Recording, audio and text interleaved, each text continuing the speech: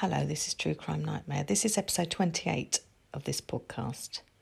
It was known in England as the Soham Murders at the time. It involved the murder of two 10-year-old girls in August of 2002. Holly Wells and Jessica Chapman were best friends. They attended the same primary school and they would often spend time together outside of school. Holly Wells was a fair-haired girl. She was born on the 4th of October of 1991. Jessica Chapman had darker hair. She was born on the 1st of September of 1991. Soham is a small town in Cambridgeshire in England.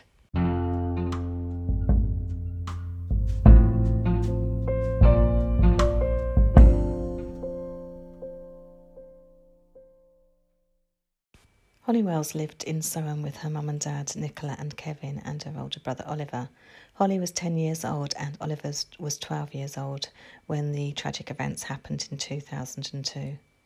Jessica Chapman also lived in Soham. She lived with her mum and dad, Sharon and Leslie, and her two older sisters, Rebecca and Alison.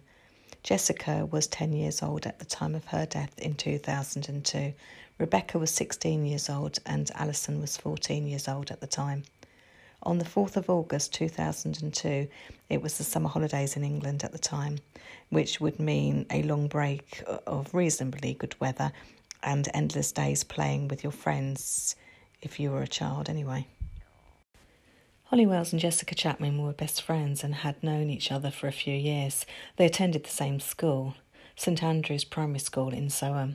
On the 4th of August 2002, Jessica was visiting Holly at Holly's house. The Chapman family had just returned from a 2-week holiday. They had been to the Spanish island of Menorca. Jessica Chapman and Holly Wells had both been keen to meet up with each other. Holly had not been away on holiday, but she had been enjoying the school holidays nonetheless.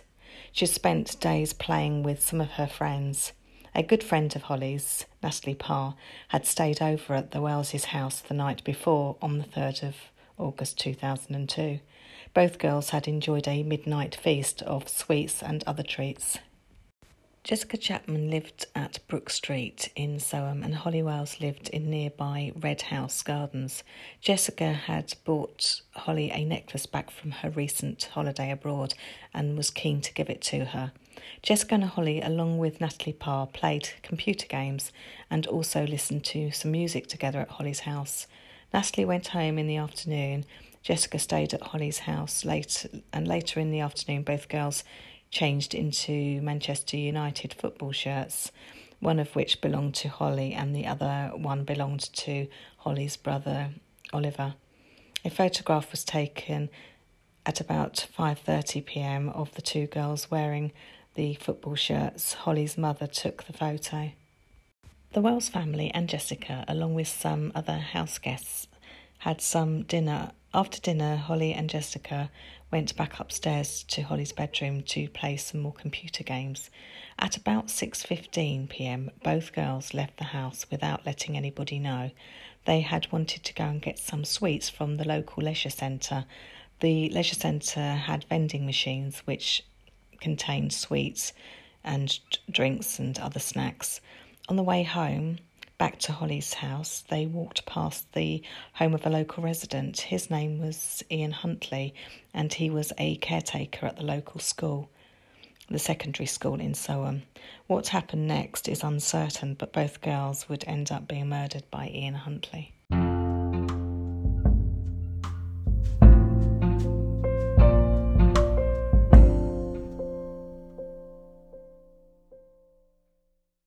It has been claimed that Ian Huntley lured them both into his home by telling them that his girlfriend Maxine Carr, who had been a teaching assistant in Holly and Jessica's class at school, was inside the home. It would be discovered later that Maxine Carr was not inside the home at all. She was visiting her mother in Grimsby at the time. Maxine and Ian were both originally from Grimsby, and Grimsby is about 100 miles away from Soham. It is not known exactly what happened next once Ian Huntley had managed to get both of the 10-year-old girls into his home, but both girls would end up dead at the hands of Ian Huntley. The two girls had left Holly's home just after 6:15 p.m. They had been captured on many of the town's CCTV cameras along the way. The CCTV cameras had captured Holly and Jessica. They were captured entering the leisure centre as well. And so the duty manager let them in through the main door. The girls then went along to the vending machines to buy some sweets, which is what is considered to be the plan that they'd had all along. Jessica Chapman's mobile phone was switched off at 6:46 p.m. that same day. At 8 o'clock that evening, Nicola Wells, Holly's mother, went along to her daughter's bedroom. The guests were leaving and she wanted the girls to come downstairs to say goodbye to them. Both girls were missing. The family checked the house and the gardens but could not find any sign of Holly or Jessica. Frantic phone calls were made to various people that the Wells family thought the girls could have been with, but there was no news from anybody. Nobody had actually seen them. At 8:30 p.m, Nicola Wells phoned Jessica Chapman's parents to see if for some reason the girls had gone there. But neither Sharon or Leslie Chapman had any idea of where the girls could be. Both sets of parents and members of their extended family frantically went out on the streets of Soham, desperately trying to find Holly Wells and Jessica Chapman. No sign of the girls was found, so the police were called at 9:55 p.m, and both Holly Wells and Jessica Chapman were reported missing. The police immediately launched an investigation and a manhunt was soon underway to try and find the missing girls. Over 400 officers were assigned to the investigation, all were working hard to try and find Holly and Jessica. Extensive house-to-house inquiries were also carried out. The local area was searched thoroughly. Hundreds of local people kindly volunteered in the search for the missing children. The disappearance of two 10-year-old schoolgirls, made the headlines in all of the news channels as well as all of the national and local newspapers, as you can imagine. The whole country was aware of the two missing girls. The image that was used mainly was the last picture that was actually taken of the girls, which showed Holly and Jessica wearing the red Manchester United football tops. David Beckham went on national television to appeal for the safe return of the two girls. No one knew what had happened, but they simply run away for some reason, which would have been bad enough, but at least it would give some hope to the parents that they would actually be found safe and well. There was some hope that after a few days of maybe sleeping rough without food, it would be enough for them to make contact with their parents. Their families did not believe that they would run away, but sometimes you just never know. It was in the middle of summer, so the weather would have been on their side if they had simply decided for some reason to go off somewhere without telling anyone. There were many alleged sightings of the girls over the next few days, and although probably from well-meaning individuals, they would all turn out to be false. Both sets of parents agreed that neither girl would likely go off with someone that they did not know. They were both known to be wary of strangers. Also, their head teacher from St Andrew's Primary School in Soham had highlighted the dangers of strangers and highlighted problems with young children and warned them not to go off with them. The head teacher of the school that the girls attended had told reporters that, quote, "The possible danger from strangers is something we have impressed upon the children from an early age," unquote. The police quickly felt that the girls had been kidnapped and began interviewing all known sex offenders in the local area. All of them were ruled out as possible suspects in the disappearance of Holly Wells and Jessica Chapman. The police also checked any computers that either girl had access to, just in case it held any information as to the likely whereabouts. Had the children arranged to meet someone that the parents were not aware of? They were particularly interested in any chat room activity. They didn't find anything that could be linked to the disappearance, though. On the 8th of August 2002, 4 days after the girls had gone missing, CCTV footage came to light of both girls. The footage was from the camera set up by the local leisure centre in Soham. Holly and Jessica had gone there to buy some sweets from the vending machines. The footage showed the girls arriving at the leisure centre at about 6:28 p.m. on the 4th of August 2002. This is the time shortly after it is thought that they had left Holly's house. The cameras also picked them up leaving the centre a short while later.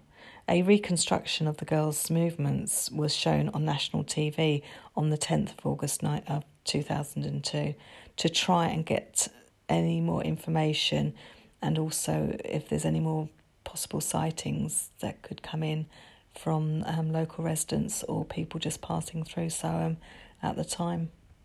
Both sets of parents took part in an interview on ITV's current affairs programme, which was called Tonight.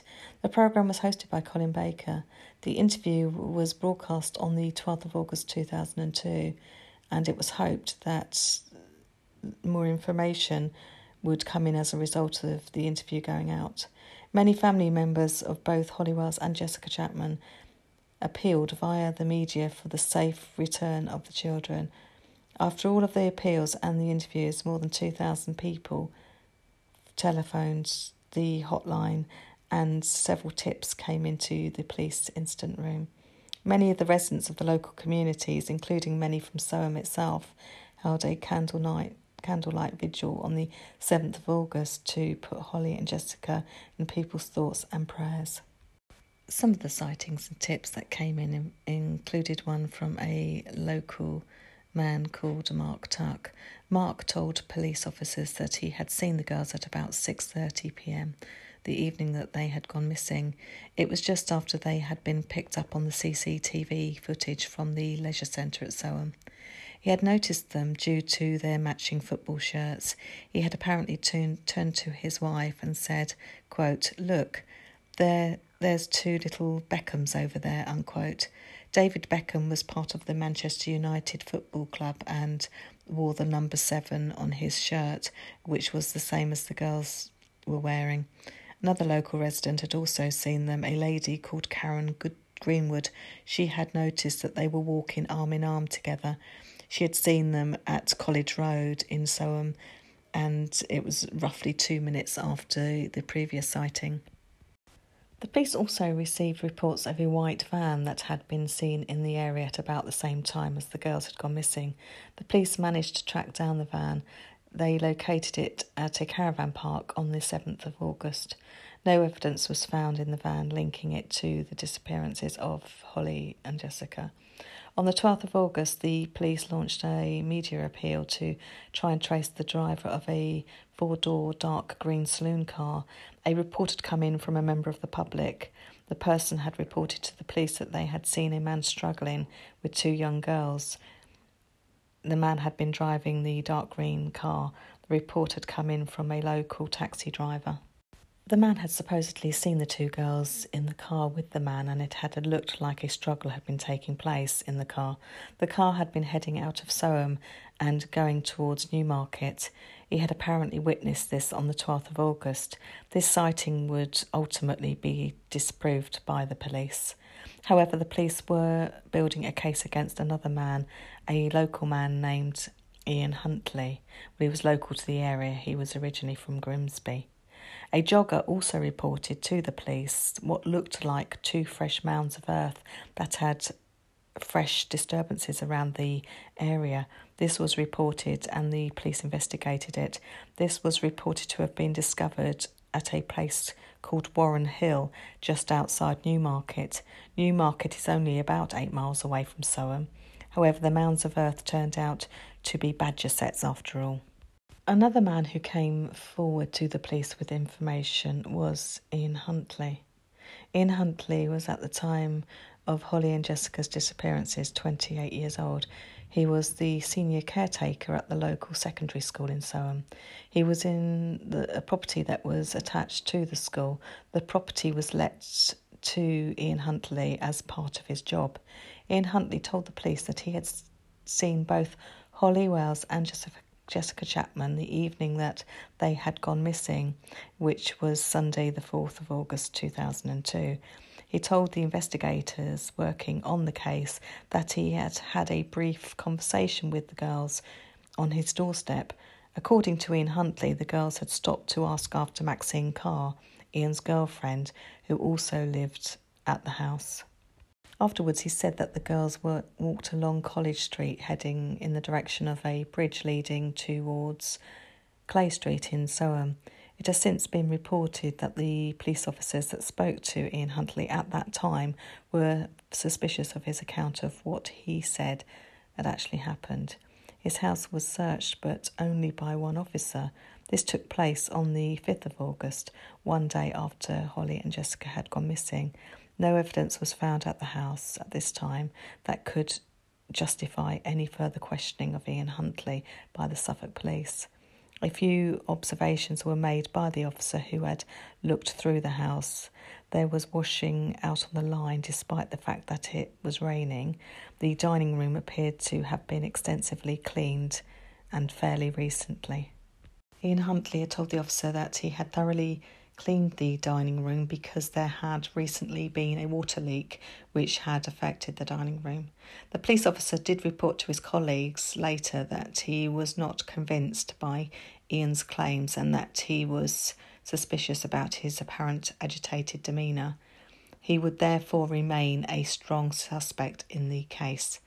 The next day, which was the 6th of August, Ian Huntley drove from Soham to Grimsby to collect his girlfriend Maxine Carr. Maxine had been staying at her mother's for a few days. A neighbour of Maxine Carr's mother later told the police that she had witnessed both Ian and Maxine standing at the boot of the car and that the boot had been open at the time. The witness said that Ian Huntley looked pale and that he appeared to be shaking.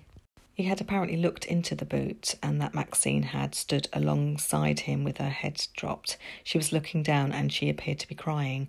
It was also claimed by this potential witness that as soon as Ian Huntley noticed the neighbour looking at them, he abruptly closed the boot.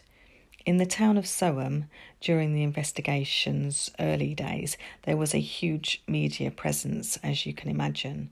Many of the local residents gave interviews to the many journalists camped out in Soham at the time. Ian Huntley would also speak to the journalists that were assembled. He spoke of his shock and the shock of the local community in general. He also mentioned his dismay at being the last known person to have seen and spoken to Holly and Jessica. Jeremy Thompson, who worked for Sky News, he was a journalist and a presenter for the news outlet, spoke to Ian Huntley during the second week of the investigation. Ian Huntley was captured on camera saying that he was holding out hope that the girls would be found safe and well. Ian Huntley had also actively taken part in searches for Holly Wells and Jessica Chapman. It was felt by many that at the time that Ian Huntley was also trying to ingratiate himself to the police officers working on the missing persons case. He is said to have regularly asked them questions about how the investigation was going and if they had any new leads at all. He is also said to have asked one police officer how long DNA evidence could survive before deteriorating. One police officer noticed 3 scratches on Ian Huntley's jaw area. Each scratch was approximately 3 centimetres long. Ian Huntley claimed that his dog had scratched him a few days earlier. Ian Huntley's girlfriend Maxine Carr was also interviewed by the press on camera. She took part in a live broadcast during the second week of the investigation. In this live interview, Maxine Carr corroborated Ian Huntley's claims that he had spoken to Holly and Jessica on the doorstep of the house that Ian and herself lived in. She also said, quote, "I only wish we had asked them where they were going. If only we knew then what we know now, then we could have stopped them or done something about it," unquote. When Maxine was asked about the individual personalities of each girl, she described Holly Wells as being, quote, quite feminine. She added that Jessica Chapman was, quote, more of a tomboy, unquote. Maxine Carr also displayed to the camera a thank you card that Holly Wells had given her on the last day of the school year. Maxine made a mistake during this interview with the news journalist because she referred to Holly Wells in the past tense. She had stated, quote, she was just lovely, really lovely, unquote. Shortly after this interview, Ian Huntley was showing signs of stress. He began losing weight and he was also displaying signs of insomnia. He even said to one officer, quote, you think I've done it, unquote. And he went on to say, quote, I was the last person to see them, unquote. He then apparently began crying. Ian Huntley's erratic and distressed behaviour led to him being prescribed antidepressants on the 13th of August 2002. On the 16th of August, 12 days after Holly and Jessica had last been seen, Ian Huntley and Maxine Carr were questioned by the police. Both were questioned at length for over 7 hours. Both of them gave formal statements to the police. They were put up in another house in the nearby village of Histon. The police had by now started to get quite a lot of information coming into the incident room, mainly regarding Ian Huntley. A lot of the information that was coming in was from people who had known him when he lived in Grimsby. Both Ian and Maxine were originally from Grimsby. Because he had been shown on TV giving press interviews, some people began to suspect that he had had something to do with the disappearances of the two 10-year-olds due to his manner, and some people just felt uneasy with the way he was talking to the journalists. Some of the people who contacted the police reported that Ian had previously been accused of rape. This had apparently happened a few years before when he was still living in Grimsby.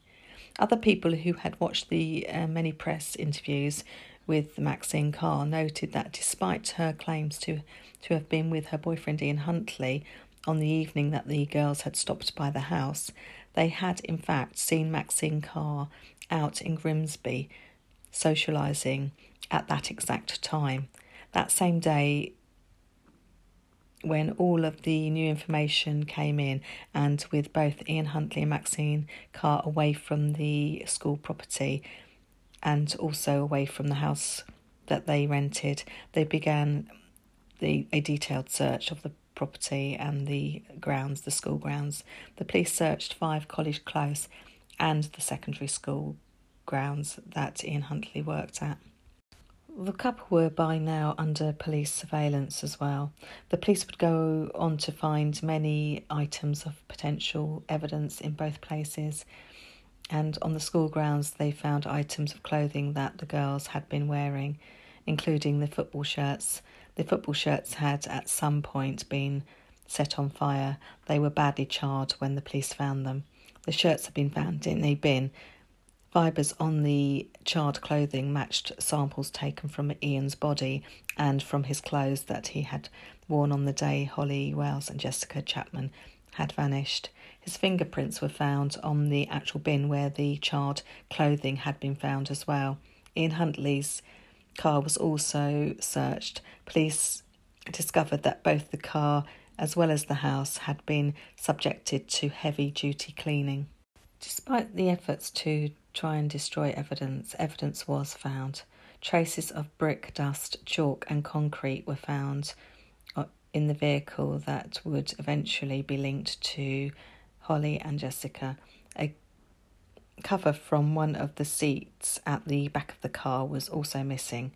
The lining of the boot of the car had also been recently been removed and had been replaced with some household carpet. The police felt that a lot of cleaning up as well as covering up had been carried out to try and destroy evidence. Eventually, the news that the families and friends of Holly Wells and Jessica Chapman had been dreading came in. 2 bodies had been discovered. A 48-year-old man who had been employed as a gamekeeper made the tragic discovery.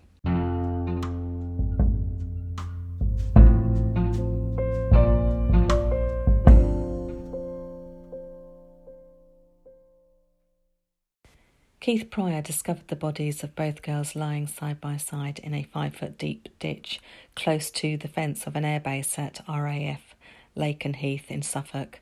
This location is more than 10 miles east of Soham, where both girls had lived and had last been seen alive. The bodies were already in an advanced state of decomposition, and both bodies had been set on fire at some point, possibly in an attempt to try and destroy any evidence by the killer. The sad discovery was made on the 17th of August of 2002, 13 days after the last known sightings of Holly Wells and Jessica Chapman. Now that the police investigating the now probable murders of both Holly and Jessica, and the fact that their clothing had also been discovered on school property where Ian Huntley was caretaker, brought the case together really. Both suspects were arrested on suspicion of the abduction and murder of Holly Wells and Jessica Chapman. The arrest took place on the 17th of August. During initial questioning, Ian Huntley refused to answer any of the questions that were put to him. It was largely felt by the police that he was being deliberately evasive. They also noted that he appeared confused and emotionally detached from what was happening.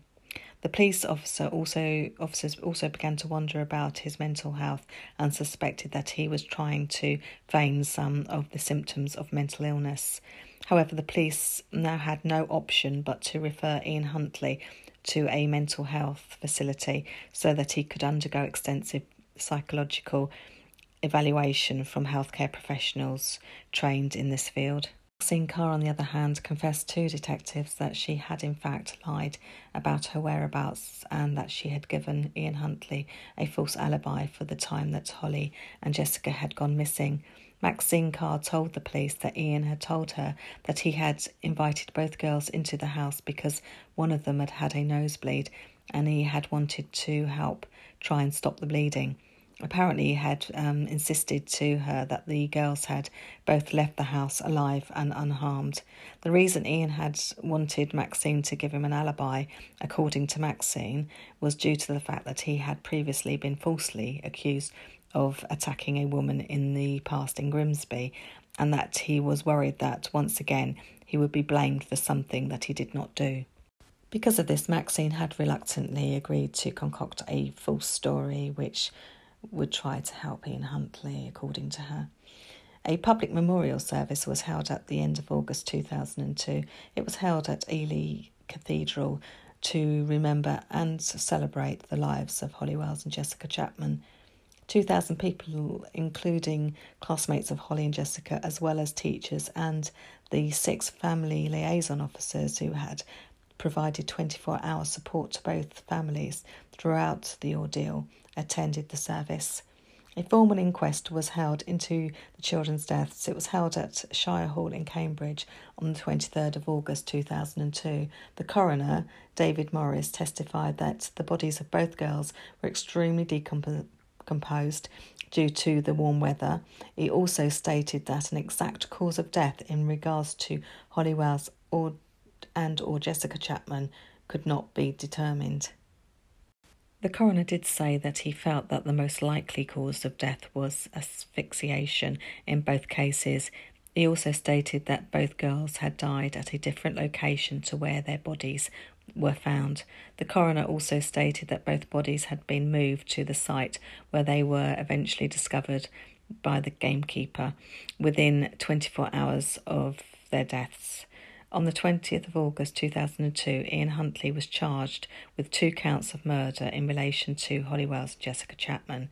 He was detained at Rampton Secure Hospital, where he was already undergoing observations in regards to his mental health. Maxine Carr was charged with attempting to pervert the course of justice.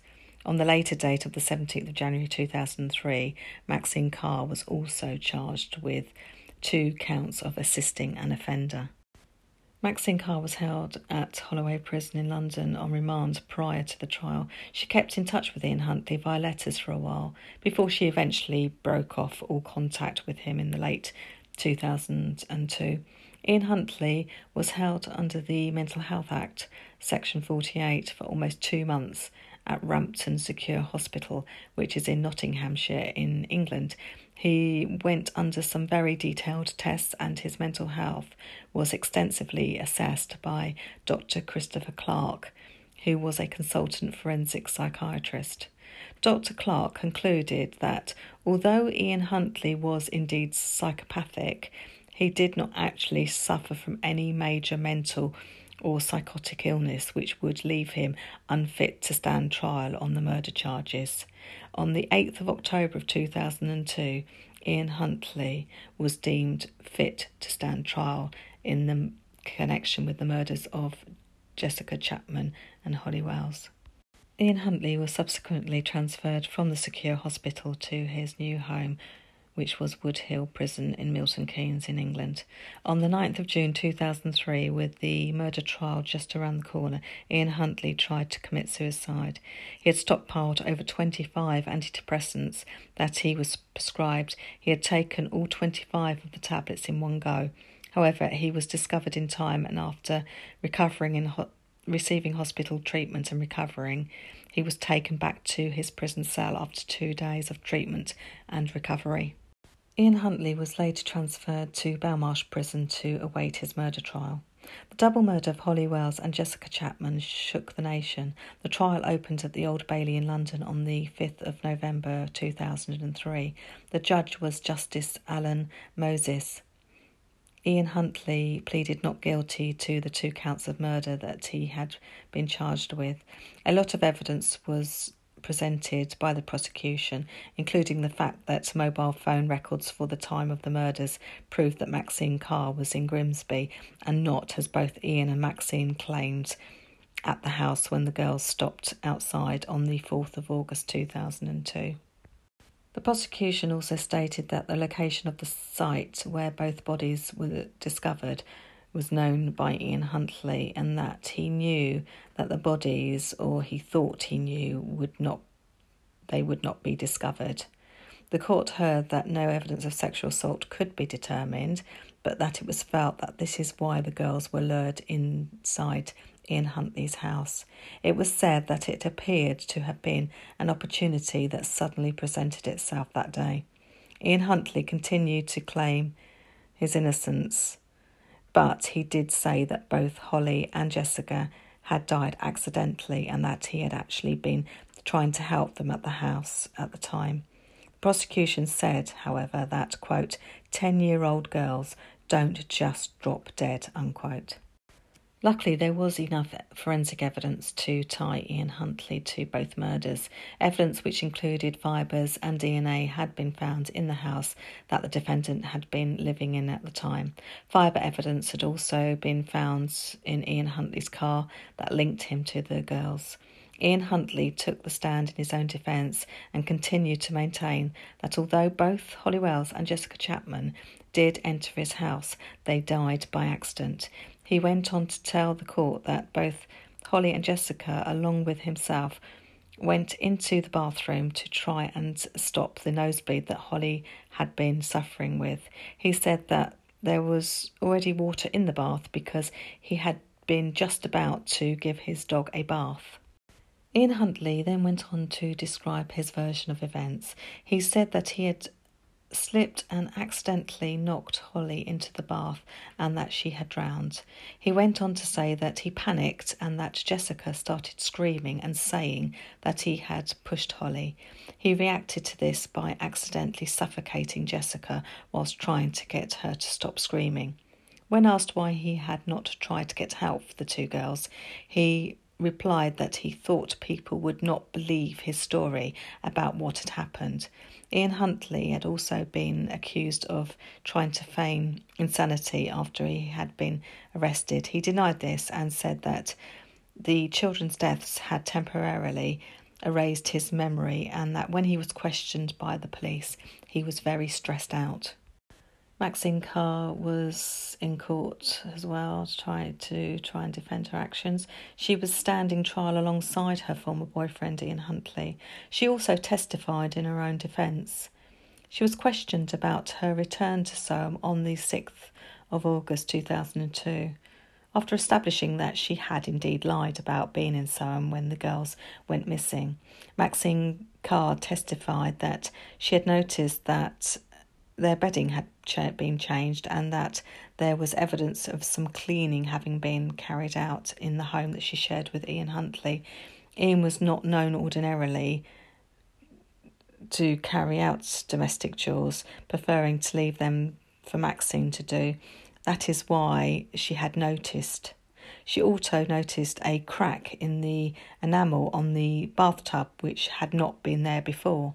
When questioned further by the prosecution on the efforts that she had gone to try and mislead both the police and also the media to try and divert any suspicion away from Ian, she said that she had only lied to try and protect him. She went on to claim that she, at the time, thought he was innocent and that had she known of Ian's involvement in the deaths of Holly and Jessica, she would not have lied to protect him. Ian Huntley was sentenced to a minimum prison sentence of 40 years after being found guilty of both murders. Maxine Carr was sentenced to 3.5 years in prison after being found guilty of perverting the course of justice. Ian Huntley is still in prison serving his lengthy sentence. Upon her release from prison, Maxine Carr was given a new identity. She had also tried to change her appearance. She also had access to a secret location with support from the police. Maxine Carr was released from prison in May 2004 after having only served 1 year and 9 months of her 3.5-year sentence. Ian Huntley is reported to regularly try and play the system from within prison. He knows there is little to no chance of him being released for many years, but that does not stop him from trying. He also knows his rights and will get everything that he knows he is entitled to in prison in an effort to make life that much easier for himself. As is typical, a lot more information was discovered about Ian Huntley after he had been put away for the murders. Ian Huntley had previously been questioned on many occasions about his relationships with underage girls, and it was discovered that between 1992 and 2002 he had committed many acts of not only physical violence but also sexual violence against women and children. He had largely managed to go unpunished, though. His youngest known rape victim was a 12-year-old girl. He had also attempted to rape an 11-year-old girl as well. Although a lot of these offences were reported, nothing seemed to come of it, and he was able to just carry on. Ian Huntley was born on the 31st of January of 1974 in Grimsby, Lincolnshire in England. He attended Healing Comprehensive School. He had a brother called Wayne and they both lived with their parents. Ian Huntley was known by those who knew him when he was growing up as a timid child, and he was often considered a bit of a mother's boy by some people. He was always trying to get the attention of his mother, apparently, and would often throw tantrums. His father was considered quite stern. Ian was considered a bit of a loner at school and was often a target of the school bullies. When Ian Huntley left school in 1990, he achieved 5 GCSEs. He decided not to continue in any form of education after finishing secondary school. Between 1990 and 1996, Ian Huntley had a succession of jobs, often not staying in one job for any real length of time before leaving one job and just getting another one to tide him over. In June 1994, Ian had begun dating a local woman called Claire Evans. She was 18 years old at the time. The couple married pretty quickly. They got married at Grimsby Registry Office on the 28th of January of 1995. The marriage did not last, and Claire left Ian after about a week after she claimed he had beaten her so extensively she had suffered a miscarriage as a result. Claire went on to have a relationship with Ian Huntley's brother Wayne, who was a few years younger than Ian. Claire and Wayne eventually got married. Between 1995 and 1996, Ian would go on to have many sexual relationships with teenage girls, all of whom were under the legal age of consent, which is 16 in England. 3 of the girls were 15 at the time and one was only 13 years old. One of the girls would become pregnant by Ian Huntley and she gave birth to a daughter in 1998. Despite being reported to the police by many concerned people on at least 3 separate occasions, Ian Huntley was never charged with any offences in relation to having sex with underage girls. Some of the girls refused to talk and would decline any offers of support. It has been alleged anyway. In April 1998, Ian Huntley was actually arrested on suspicion of rape. The alleged victim was 18 years old at the time. But because there was not enough evidence, he was not formally charged with this offence.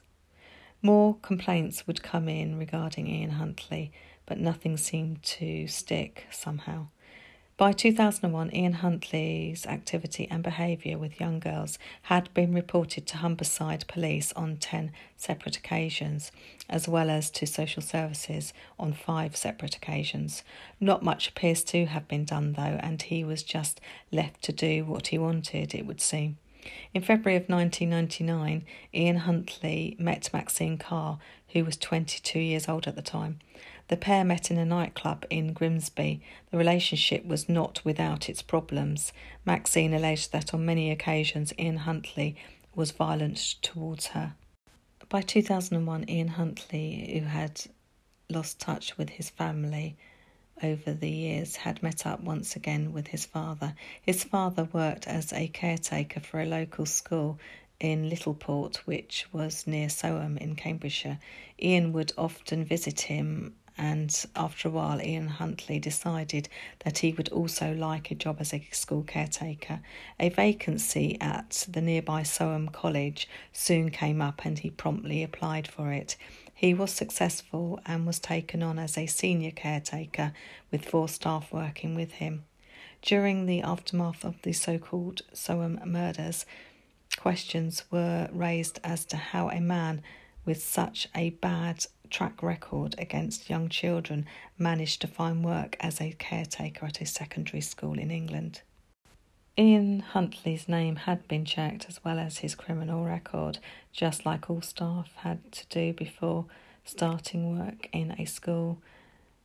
But at the time, cautions and charges that were dropped did not show up in any checks made with the police. They do now. They've tightened up on everything. But at that time, Ian Huntley's name didn't come up because although he'd been cautioned, he'd been spoken to about alleged rapes and sexual activity with underage children, it had not come up in any checks at all. So he actually got through on that. And also there's been suggestion that he actually had used another name, Ian Nixon, but how true that is, I couldn't really find any way to corroborate that. But they said he used Ian Nixon instead of Ian Huntley, so maybe that was the only name he gave, I don't know. But anyway, he managed to get through, which is quite something when you consider the suspicions about him at the time, even before any of this had happened. A lot more has now been put in place to safeguard vulnerable people, thank goodness. Any checks that are now made in regards to working or even sharing time with vulnerable people will show any cautions as well as actual convictions, obviously. There had also been some confusion because at some point the name change, and it's believed that Nixon had been his mother's maiden name and he sometimes would use it, but who knows. Maxine Carr was actually born Maxine Capp. She legally changed her name to Carr at some point, years before the murders took place. She was born on the 16th of February of 1977. She, like Ian Huntley, was born in Grimsby in England. Maxine had a sister and they both lived with their parents whilst growing up. Her parents' marriage was not a particularly happy one. Maxine's mother would end up leaving Maxine's father. She locked him out of the house following a heated argument, apparently. This happened in 1979. Her father did not keep in very good contact with either of his daughters. He also failed to support the family financially. Maxine and her sister Hayley were raised mainly by their mother and also by their grandparents. At school, many considered Maxine to be quite timid. She was known to be insecure and she really worried about her appearance, apparently. It has also been reported that she was known to sometimes self-harm as well. It has also been said that she would go on to suffer from an eating disorder as well. In 1993, Maxine Carr left school without obtaining any qualifications at all. She took a job in a local fish factory for a while to make ends meet. Maxine did go back to college, however. She studied for general care and obtained a diploma in 1996. In September of 2001, after being involved with Ian Huntley for a few years, the couple moved into the address in Soham after Ian had got the job as a caretaker. The following year, Maxine began working at the primary school in Soham. She worked in the Year 5 class, which Holly Wells and Jessica Chapman were in. When a permanent position later came up at the school, she applied for it but did not get it, which is said to have upset her. This tragic case could, in my opinion, so easily have been avoided. If proper checks had been made on Ian Huntley, the school would have known about concerns with his involvement with underage girls. He would not have moved to Soham in all probability. Also, if he had been dealt with properly when he was in known relationships with underage girls, then he definitely would not have been in a position to murder Holly and Jessica. Both sets of parents of Holly Wells and Jessica Chapman, as well as other family members and friends of the girls, have all suffered so much heartache because of this man. They all had to endure the nearly 2 weeks anguish of not knowing what had happened to both girls until finding out that they had been murdered. They also had to go through the court case because Ian Huntley didn't admit to killing them. He said that it had all been an accident. They had to listen to that stupid story that he came up with about the nosebleed and Holly falling into the bath and drowning, and that Jessica wouldn't stop screaming, so he panicked. They had to go through all of that, and all the while knowing really what had probably happened all along. And, you know, the fact that Maxine had been a teaching assistant at the school that the girls attended, and that she obviously didn't know beforehand, but knew afterwards that he had had some involvement, yet she was still trying to cover. And she got such a lenient sentence, and she got let out early as well. And she's provided with a new identity and no doubt money given to her, you know, helped change her appearance and a new home. And she's really, in my opinion, she's got away with quite a lot. Ian Huntley hopefully will never see the light of day. He's had a few problems in prison, luckily. And, you know, although he might know how to play the system, he is still a bit of a target. So you never know. But anyway, a very sad case, but it had to be covered, really. Thank you for listening.